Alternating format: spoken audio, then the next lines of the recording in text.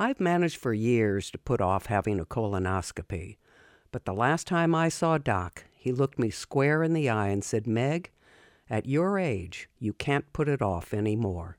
Where do you go with that? You go and make an appointment. Well, it turns out, before you can make an appointment, you have to come in for a consultation. And the first opening they had was a month away. Breathing room. After I confirmed the consultation, I actually amazed myself, feeling very adult. But as I got closer to the date, that feeling faded and morphed into, "Oh, I'm in it now." On the day of the consultation, I arrived early and sat down in the reception area next to a big TV. On the screen was an invitation to watch a video while I waited. My first thought was, I wonder if they have the 2.5 Men episode where Charlie gets a colonoscopy. Then I realized they're showing videos about colitis and liver disease. After completing the consultation, I sat with the scheduler, and as timing would have it, there was an opening the next week. I said, let's do it to it.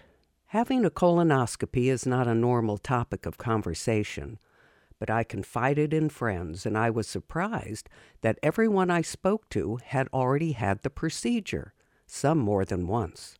And to a person, they all agreed, the procedure is nothing because they put you out.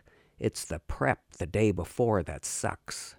You can't have any solid food, and you have to drink a gallon of flush fluid, 1 8-ounce glass every 15 minutes.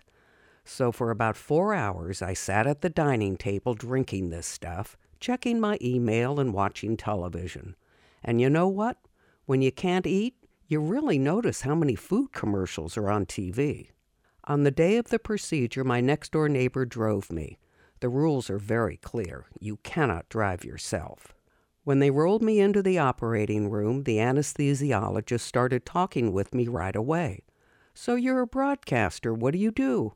"Well, I do a..." Next thing I know, I'm waking up in recovery and told the good news there are no polyps and we'll see you in 10 years.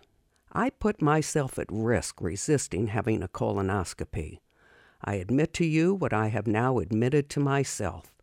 I let my sense of modesty overrule my common sense of taking care of my health.